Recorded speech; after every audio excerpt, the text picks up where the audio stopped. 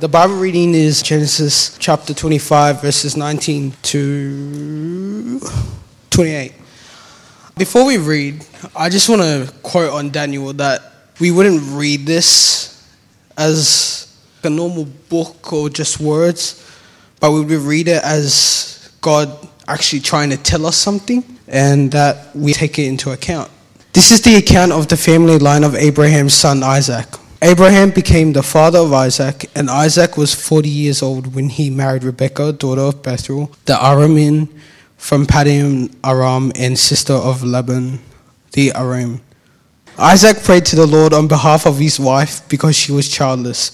The Lord answered his prayer, and his wife Rebekah became pregnant. The babies jostled each other within her, and she said, "Why is this happening to me?" So she went to inquire of the Lord. The Lord said to her, "Two nations are in your womb. The two peoples from within you will be separated. One people will be stronger than the other, and the oldest will serve the younger." When the time came for her to give birth, there were twin boys in her womb. The first to come out was red, and his whole body was like a hairy garment. So they named him Esau. After this, his brother came out with his hand grasping Esau's heel. So he was named Jacob. Isaac was 60 years old when Rebekah gave birth to them. The boys grew up, and Esau became a skillful hunter, a man of the open country, while Jacob was content to stay at home among the tents. Isaac, who had a taste for wild game, loved Esau, but Rebekah loved Jacob. This is the word of the Lord. Well, good evening, everyone. How are we this evening? Yeah? Cool. Now, we have an awesome community here at Paramount Baptist Church, and I love being a part of it. So before we jump into looking at the life of Jacob, find someone around you, 2 questions, okay? What was your highlight from this week? And the second thing is, come on, this should be an easy one. The second one is, Throughout the Old Testament, we get all these people who change their names, or God changes their names. So Abram becomes Abraham, Jacob becomes Israel, Sarai becomes Sarah. If you had to change your name, or if you thought God was changing your name, what would it be?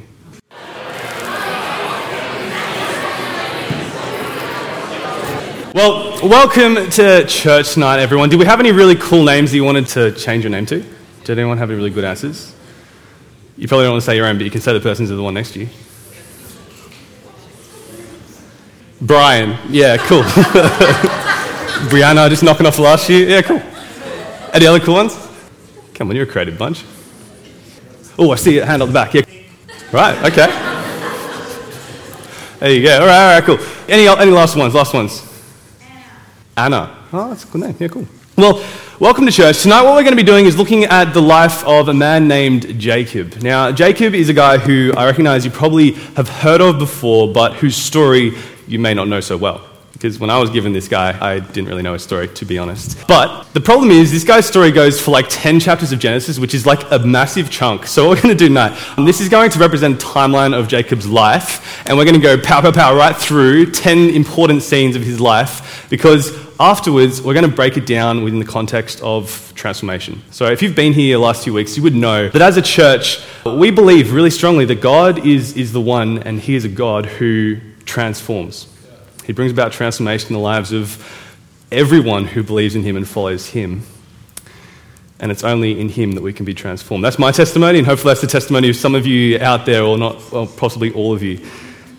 But around this faith, this belief that God transforms lives, we've been looking at a series called Ask. And we've just been asking the question of how do we seek that transforming power in our world? How do we ask for it on behalf of others? How do we seek it for ourselves? And how do we approach those places that seemed kind of locked or shut off to places or works of God? Now that's what we've been looking at, and tonight we're going to bring it to life, this idea of transformation, because this guy Jacob does get transformed by God in a pretty cool, significant way. So, who's heard the story that Ray just read out of his birth? Jacob and Esau's birth, yeah? A few people. Great. We're going to start down this end with this birth narrative of Jacob and Esau. Now, it's a really strange birth narrative. I was going to say, I've never had twins. It's true, but it's weird. Rebekah and Isaac are these 2 characters in the Old Testament who we're introduced to a little bit before Jacob and Esau's birth. And these 2 characters have been trying to have a child for years, and they have failed to fall pregnant until they earnestly are praying to God that He would help them out. And then, finally, she falls pregnant with twins, but she doesn't know it yet.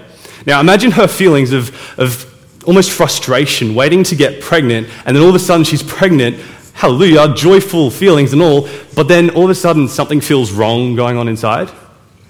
Anyway, I can imagine she would be completely devastated and really scared. So she went off to God and she asked what's happening, and God, he spoke into this place saying, what's happening in you? You're having twins. It's a really cool revelation. And the second thing that was really important is those people within inside you, he referred to them not as people or sons, but he referred to them as nations. So there's something significant that's going to come out of both of these two sons. Now, one is Jacob, one is Esau. One becomes the nation of Israel, the other Edom, or the Edomites, which is just a place that rivals Israel for a long time. Anyway, we get this birth story of Esau coming out first as this little hairy Wookiee-like character who's got hair all over him. And the second is of our man Jacob. And Jacob is grasping the heel of his brother, which is a bit of a strange thing. I think that's a strange thing. It doesn't happen. Yeah? I guess it's a strange thing because they wouldn't really mention it if it wasn't. Anyway, the name of Jacob, we're told, means that he grabs onto or he clings to. And if you look at your footnotes in your NIV, if you guys have your Bibles open, you can see it says it's an idiom in Hebrew for deceives.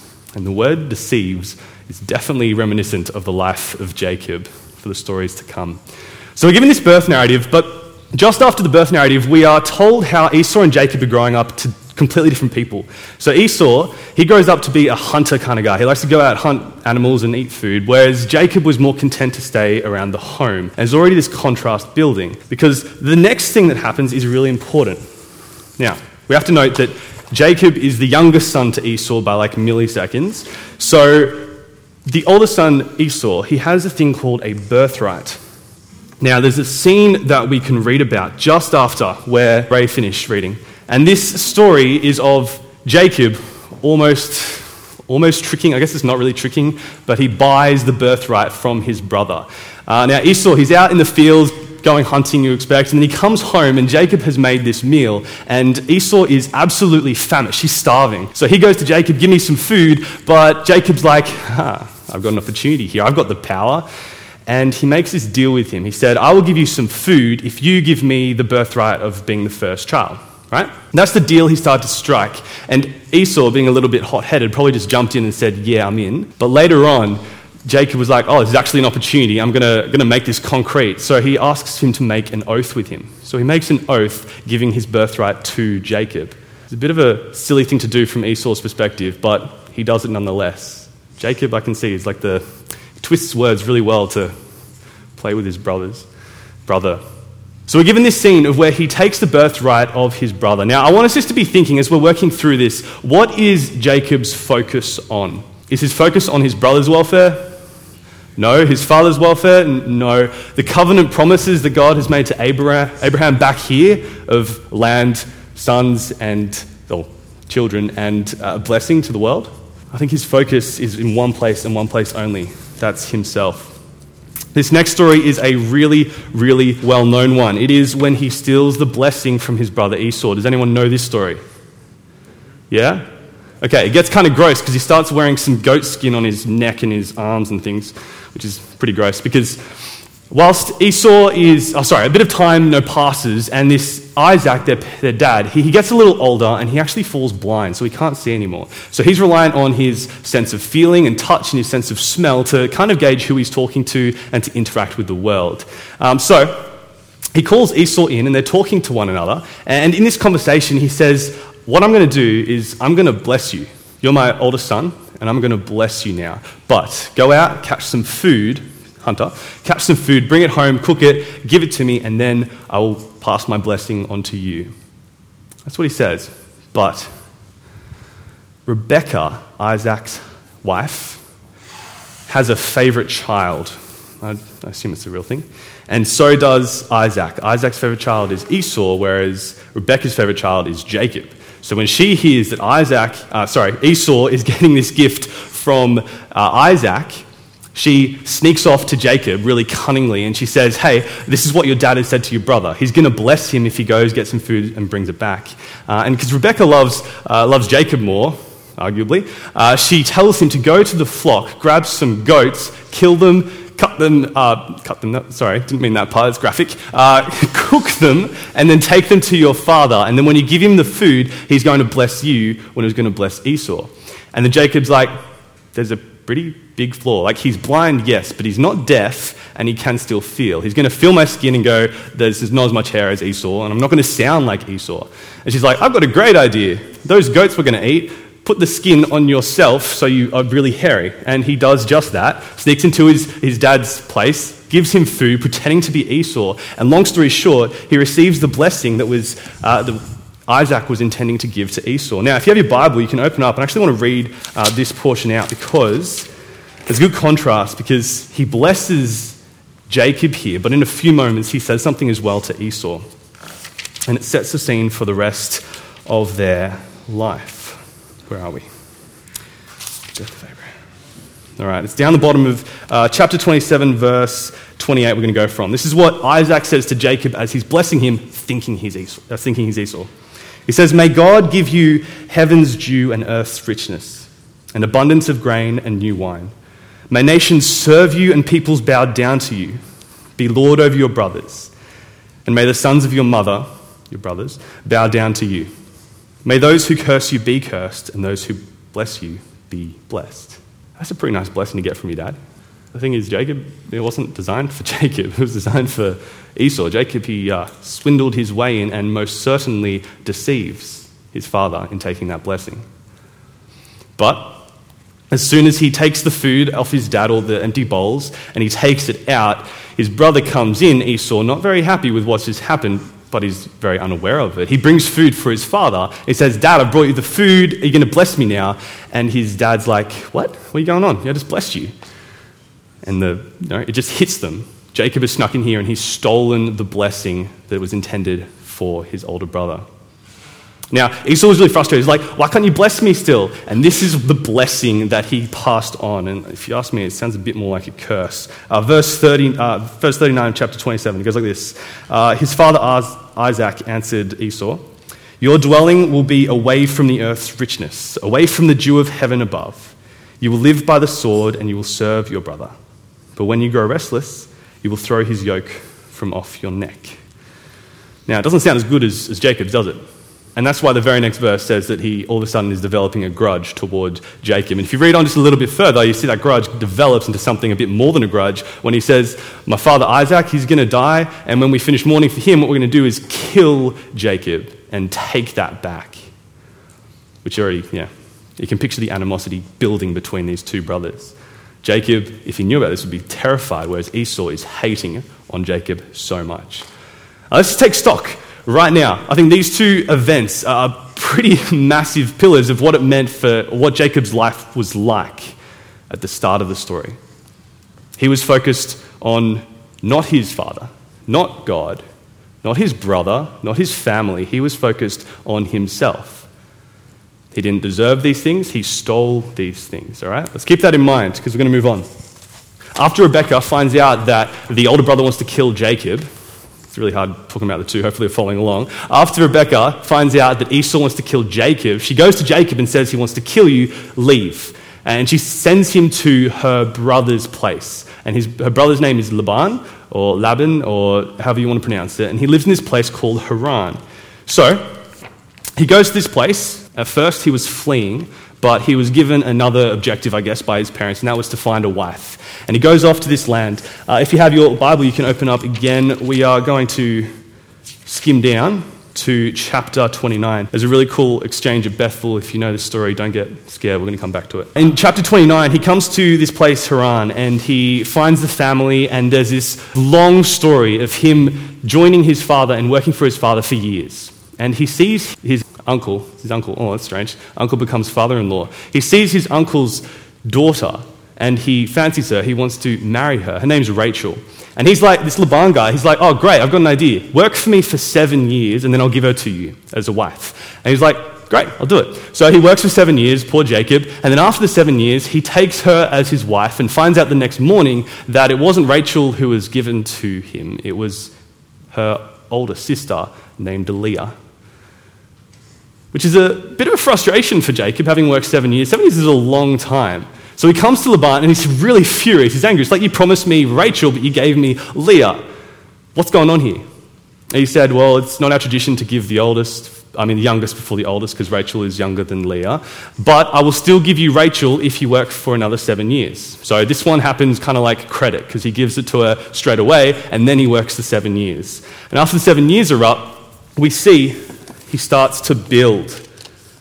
Build. All right. The next one is when he's in this place, Haran, with Laban, he starts to build family and build wealth.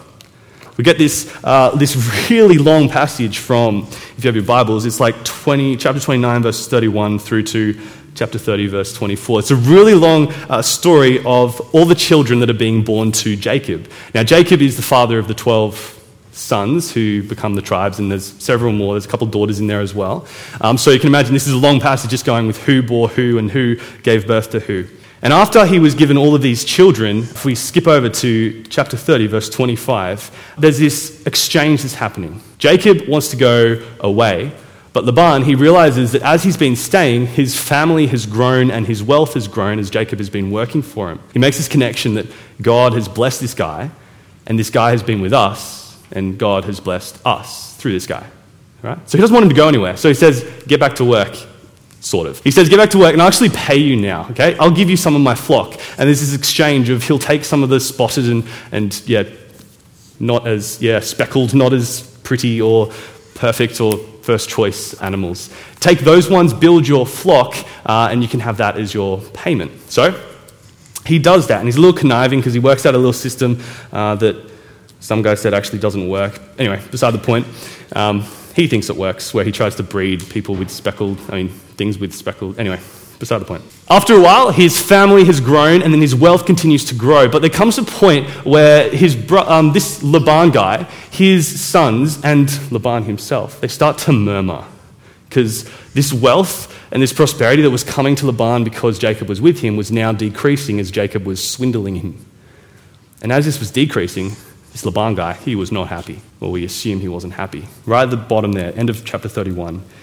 Beginning of 31. It says, Jacob has taken everything our father owned and has gained all this wealth from what belonged to our father. This is what the sons are whispering. And Jacob, he hears this and he gets nervous. But God speaks to Jacob. Verse 31. Go back to the land of your fathers and to your relatives, and I will be with you. All right? So he already hears, there's this guy who's not happy with me. He's, a bit frustrated. Now I'm being told by God to go back to the land I was from. Now the problem with going back to the land I was from, if you remember, was this guy, this Esau guy who he stole this birthright and blessing from, he's still back where he's going to go, or where God is telling him to go. So he's got this dichotomy. If I stay here, this guy's getting frustrated with me. If I go back, I'm going to go to a place where my brother is going to hate me. And he's actually planning to kill me. Anyway, he picks up his family, and out of fear that Laban is going to pick up and chase him down, he sneaks off in the middle of the night. He takes his wealth, he takes his family, and they sneak away as fast as possible. And there's this exchange you can read about if you want, where Laban, he chases them, and then he catches up to them. God's instruction to him was to go home. There's this exchange where he gets away, and then Laban catches him, father-in-law, catches him and says, why'd you run away? He's like, I was scared that you were going to chase me, and he did. And anyway, they make a covenant to each other saying, we're not going to hurt each other. We're going to be at peace with one another.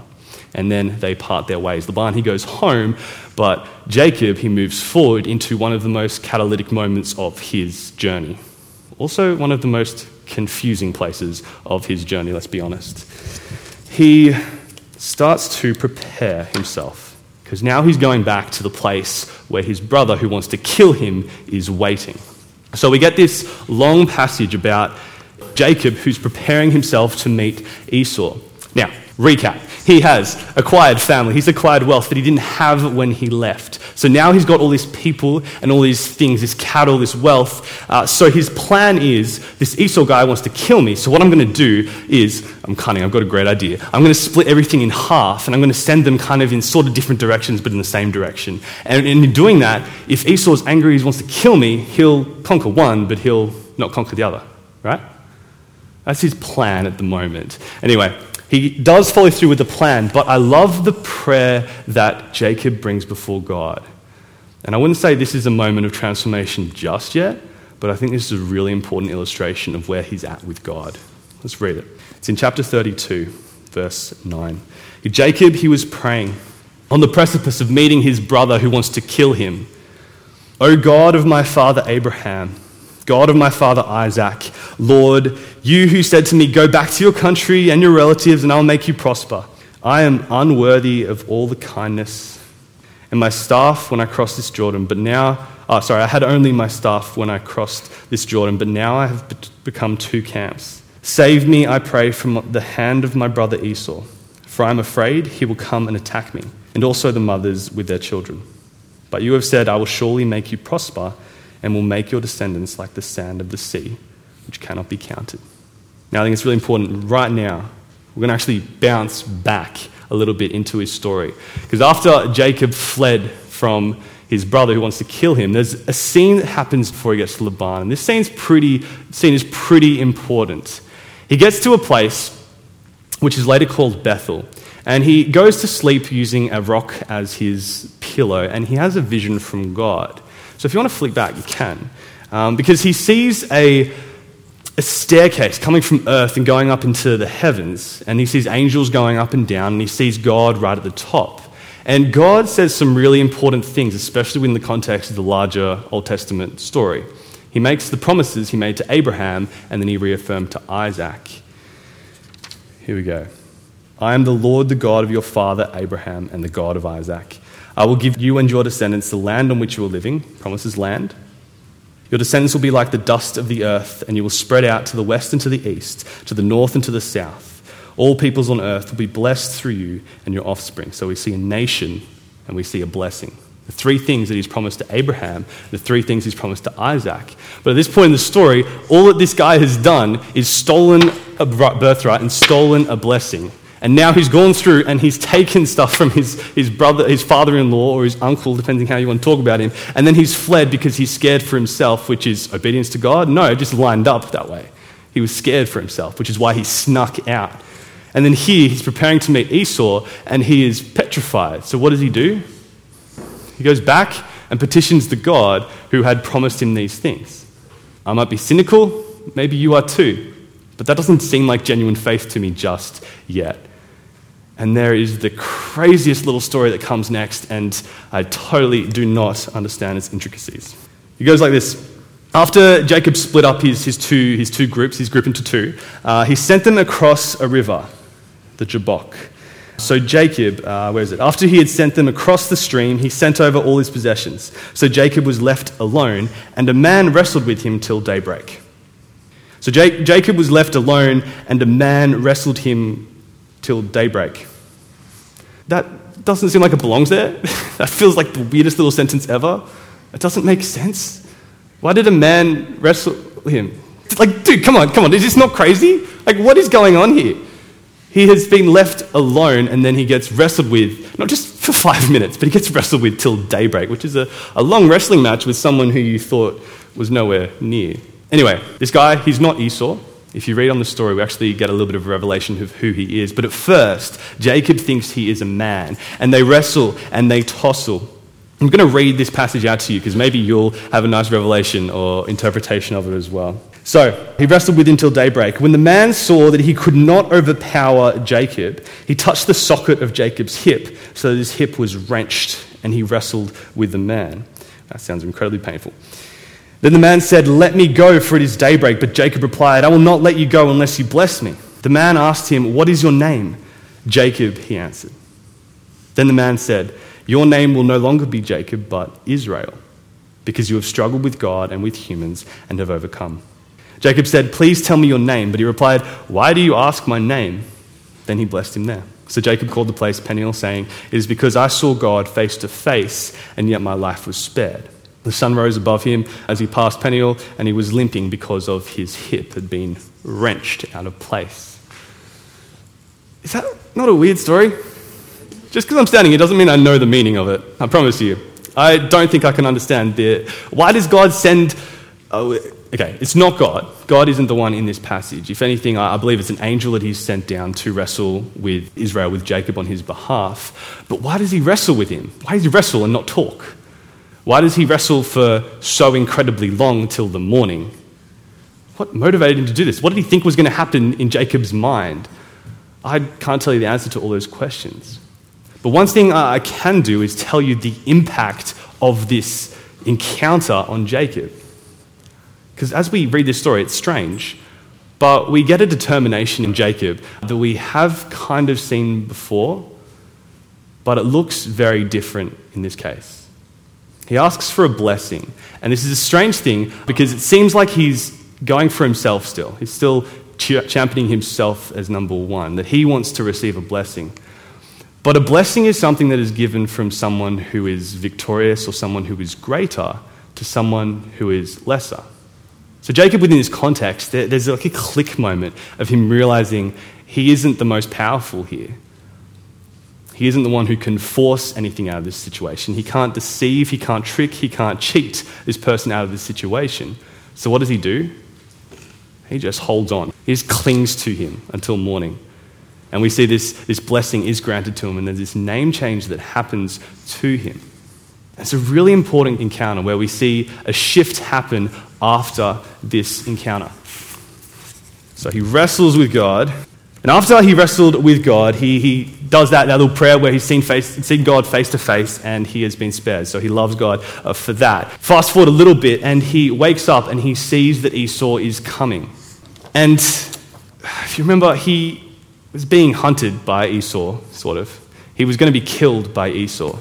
But this encounter that happens isn't one of frustration or one of anger or one of a desire to kill Jacob. When I read this story, I actually get some feelings of the prodigal son. We were talking about the prodigal son a while ago. You remember that story of the son who goes off, squanders the wealth, comes back thinking, I cannot be worthy to be in the presence of, or the son of, I don't really deserve to be the servant of the landowner. But when he comes back, what happens? His father embraces him, chases him down and embraces him. And we see the same thing here with Esau and Jacob. Expecting to be killed or fought with, his brother Esau comes up and embraces him and kisses him. That's not what he expected. Not what he expected at all. But in that moment, he was slightly reconciled with Esau, because after that, Esau's like, okay, I'm going to go home. You can come with me now as well. I'll show you the way to go, pretty much. And then Jacob's like, oh, no, it's cool. It's cool. I'll work my way out. I've got a big camp. We're going to take a little longer to move along. So you go without me. I'll catch up. And Esau listens, he takes off, and then Jacob, he starts following and then turns away and finds another place to live. Probably had a little bit of fear that his brother wasn't fully forgiving of him. And after this encounter, we get a story about Jacob's daughters and his sons going into a town in Canaan. You can read about it if you like, but straight after that, we get a very interesting scene again, where God instructs Jacob to build him an altar. Now, altars are strange nowadays, possibly, especially within the Christian faith. But within the context, and the patriarchs, his fathers, Abraham, Jacob, and Isaac, they built altars. But usually, the altars were out of spontaneity, or they were out of worship, and they were immediate like that. The interesting thing about this altar was that it was an instruction given to Jacob.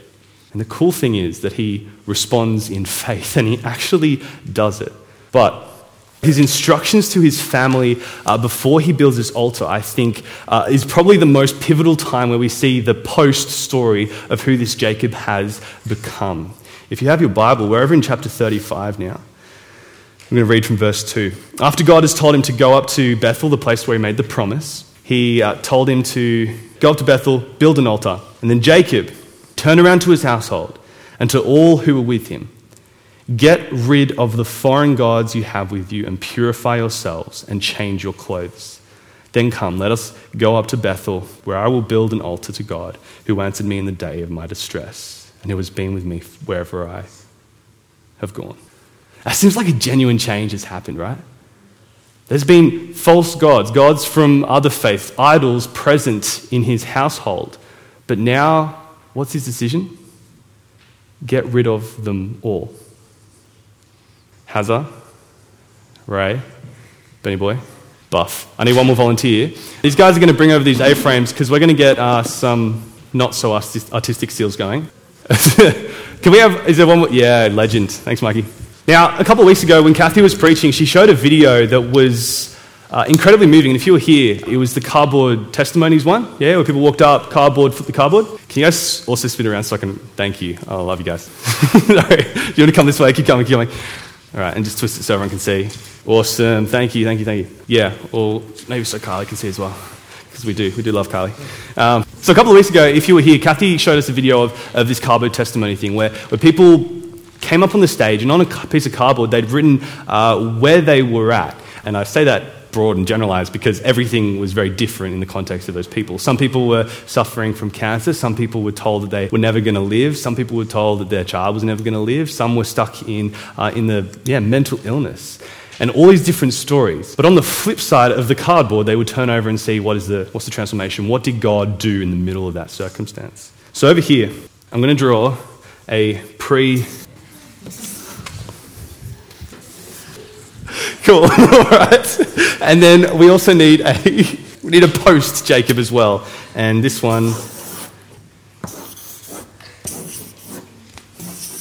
All right, cool. So if we look at the story of Jacob, we can see a transformation that happens. And I would say this transformation is definitely incredibly pivotal within the context of his life. But this transformation is like the overarching idea. Because his life doesn't look totally different from when we started, right? So over here, he deceived to get a blessing and a birthright. And over here, he deceives his brother when he's going to find where to live, right? Similar sort of idea. He seems like a bit of a jerk, to be honest. Doesn't seem like a whole lot has changed. But there is a big significant transformation that has happened in him that I think is fueled by many different smaller transformations. I think the big transformation that has occurred in Jacob's life is he has gone from a place of complete and utter self-reliance to a place of complete and utter dependence on God. We're going to talk about it a little bit more. If we look back over here, I think it's really easy to point out how he was self-reliant, right? He wanted wealth. He wanted power. He wanted the birthright, the blessing of his father. Who's he relying on there? Himself. He swindled, he cheated, he deceived. He didn't earn it. He was relying on himself and he was focused on himself. So, over here, we're going to write the first word I think that really categorized this man toward God. And that word would be apathy. That word says apathy, believe me. This Jacob guy is so self-reliant that his focus, his understanding of the world or who is powerful or who he wants to submit to is himself. Where does God fit into that picture? He doesn't. If you're totally and 100% self-reliant, then you are not focused on God whatsoever. But this transformation does happen. He goes from a place of apathy, and I think this is one of the coolest ones. And maybe this is part of your testimony as well. He goes from a place of apathy to a place of worship. Why worship? Because over here, he basically had no comprehension that God was present. But over here, what does he do to all the other gods that were in his house? He chucks them out. He gets rid of them. He doesn't want them in his house because there's only one God who he is going to depend on. Only one God that he wants present in his life. And that is God, Yahweh.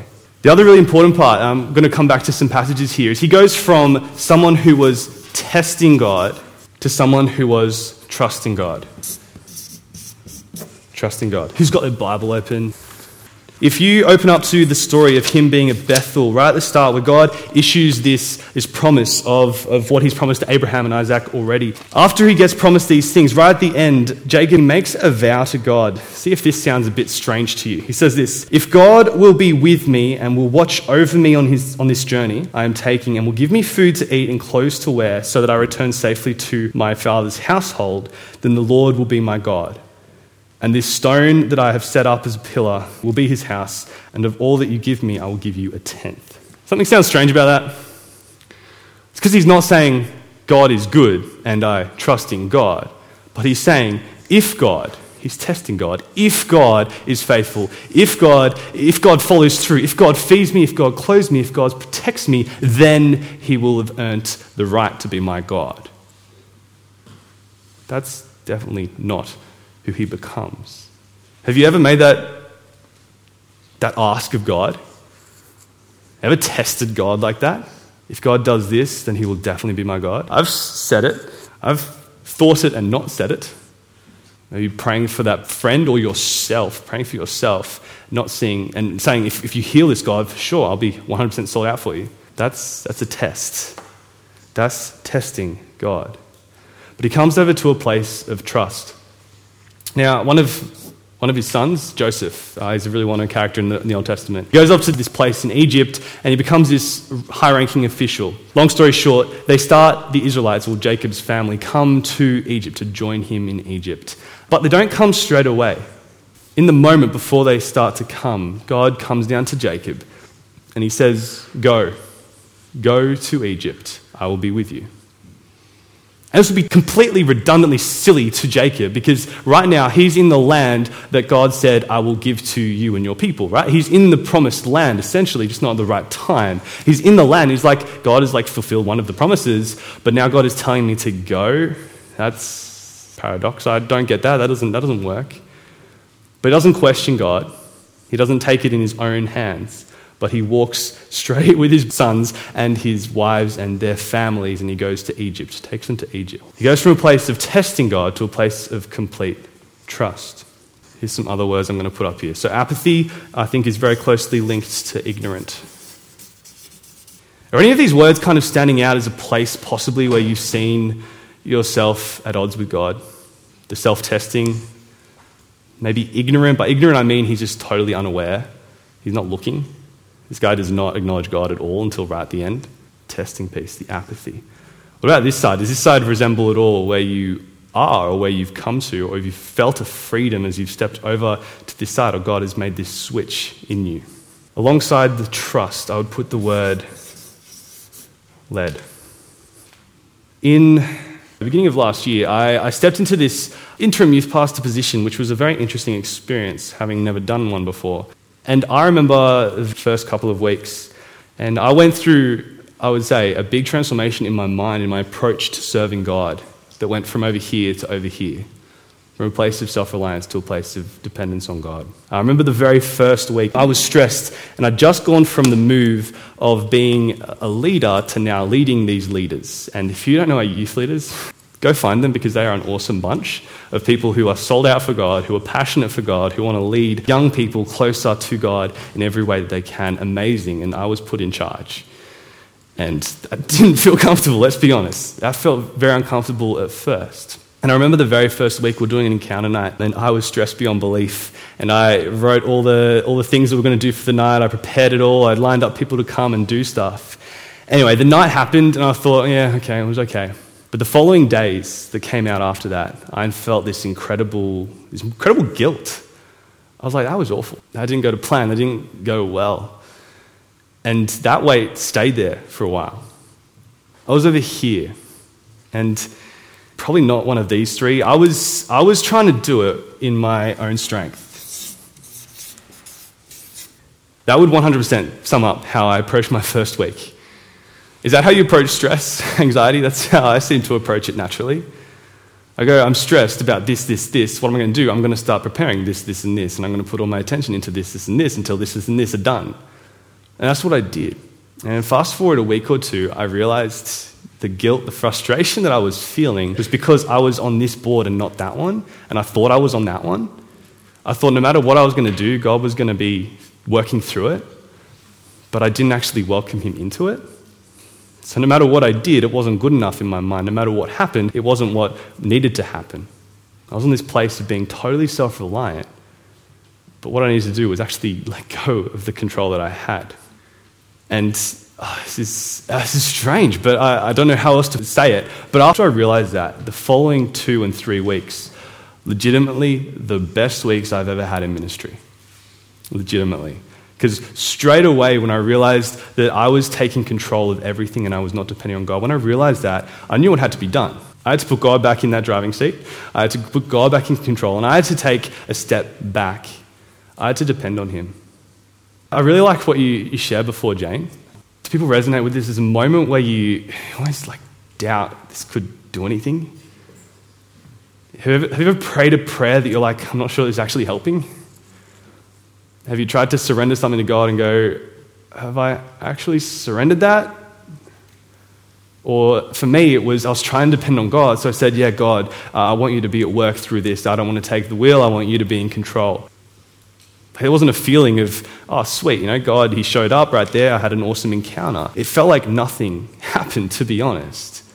But there was a process. And after days and days of just going, God, you're in control. God, you're in control. God, you're in control.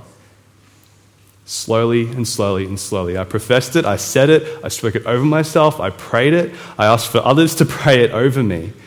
And slowly, I came to this place of genuinely giving it to God, of genuinely focusing up on God. And I got to say, it was one of the greatest experiences and encounters I've had with God. There was just a lightness about it. There was just a peace in my mind, a peace in my heart. Have you ever had that experience?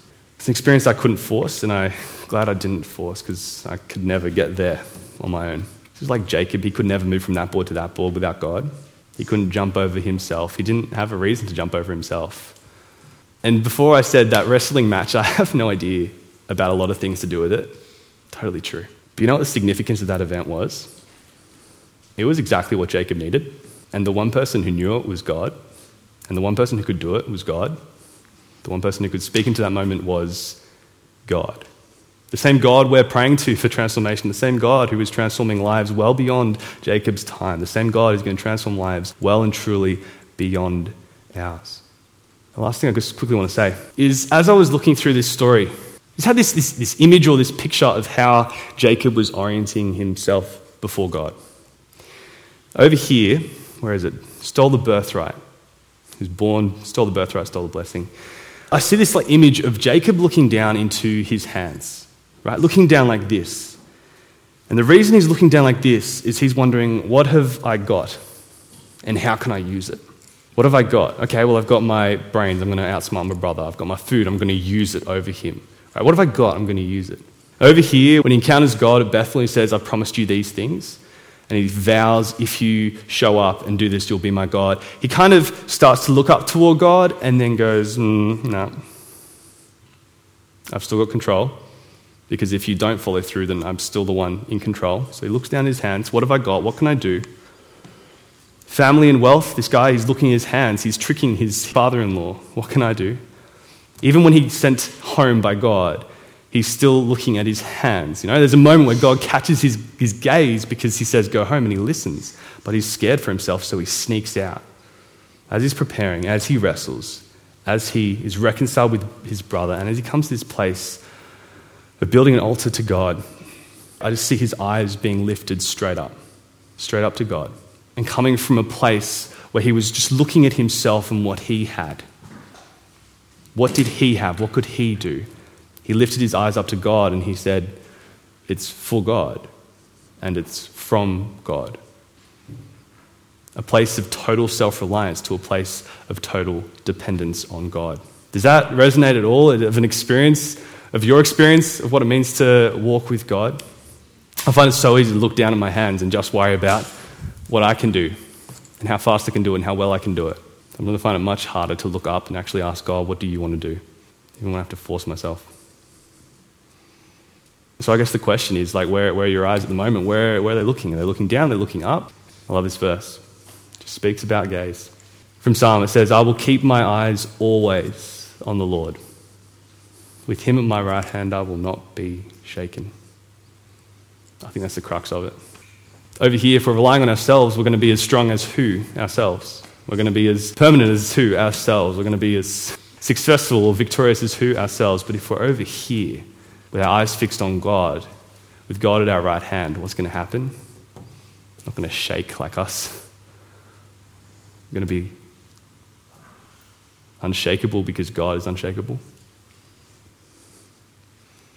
Because God, he's not going anywhere. Brought about some significant transformation in Jacob's life. He's done this stuff in my life plenty of times.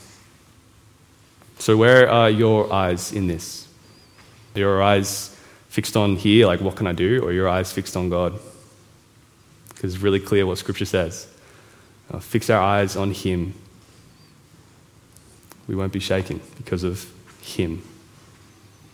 Who do you want to attach yourself to? I know in my mind who I want to attach myself to. The process of in the head, in the heart, but a declaration of who God is. Heavenly Father, I just want to thank you for this opportunity we have to come and to spend time in your word. There's a real click moment where it goes from in our head to in our heart, and Father, I just pray, would that just sink down really quick? Lord, we wait on you, we depend on you. God, would you just move in really significant and powerful ways? Show us what it means to keep our eyes fixed on you and to depend on you fully. Because we love you and we adore you, God. You are holy and we worship you.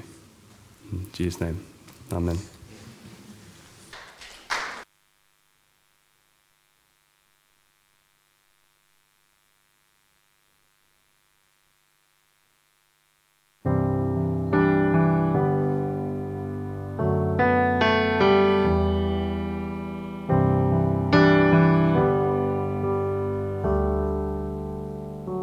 Bless the Lord.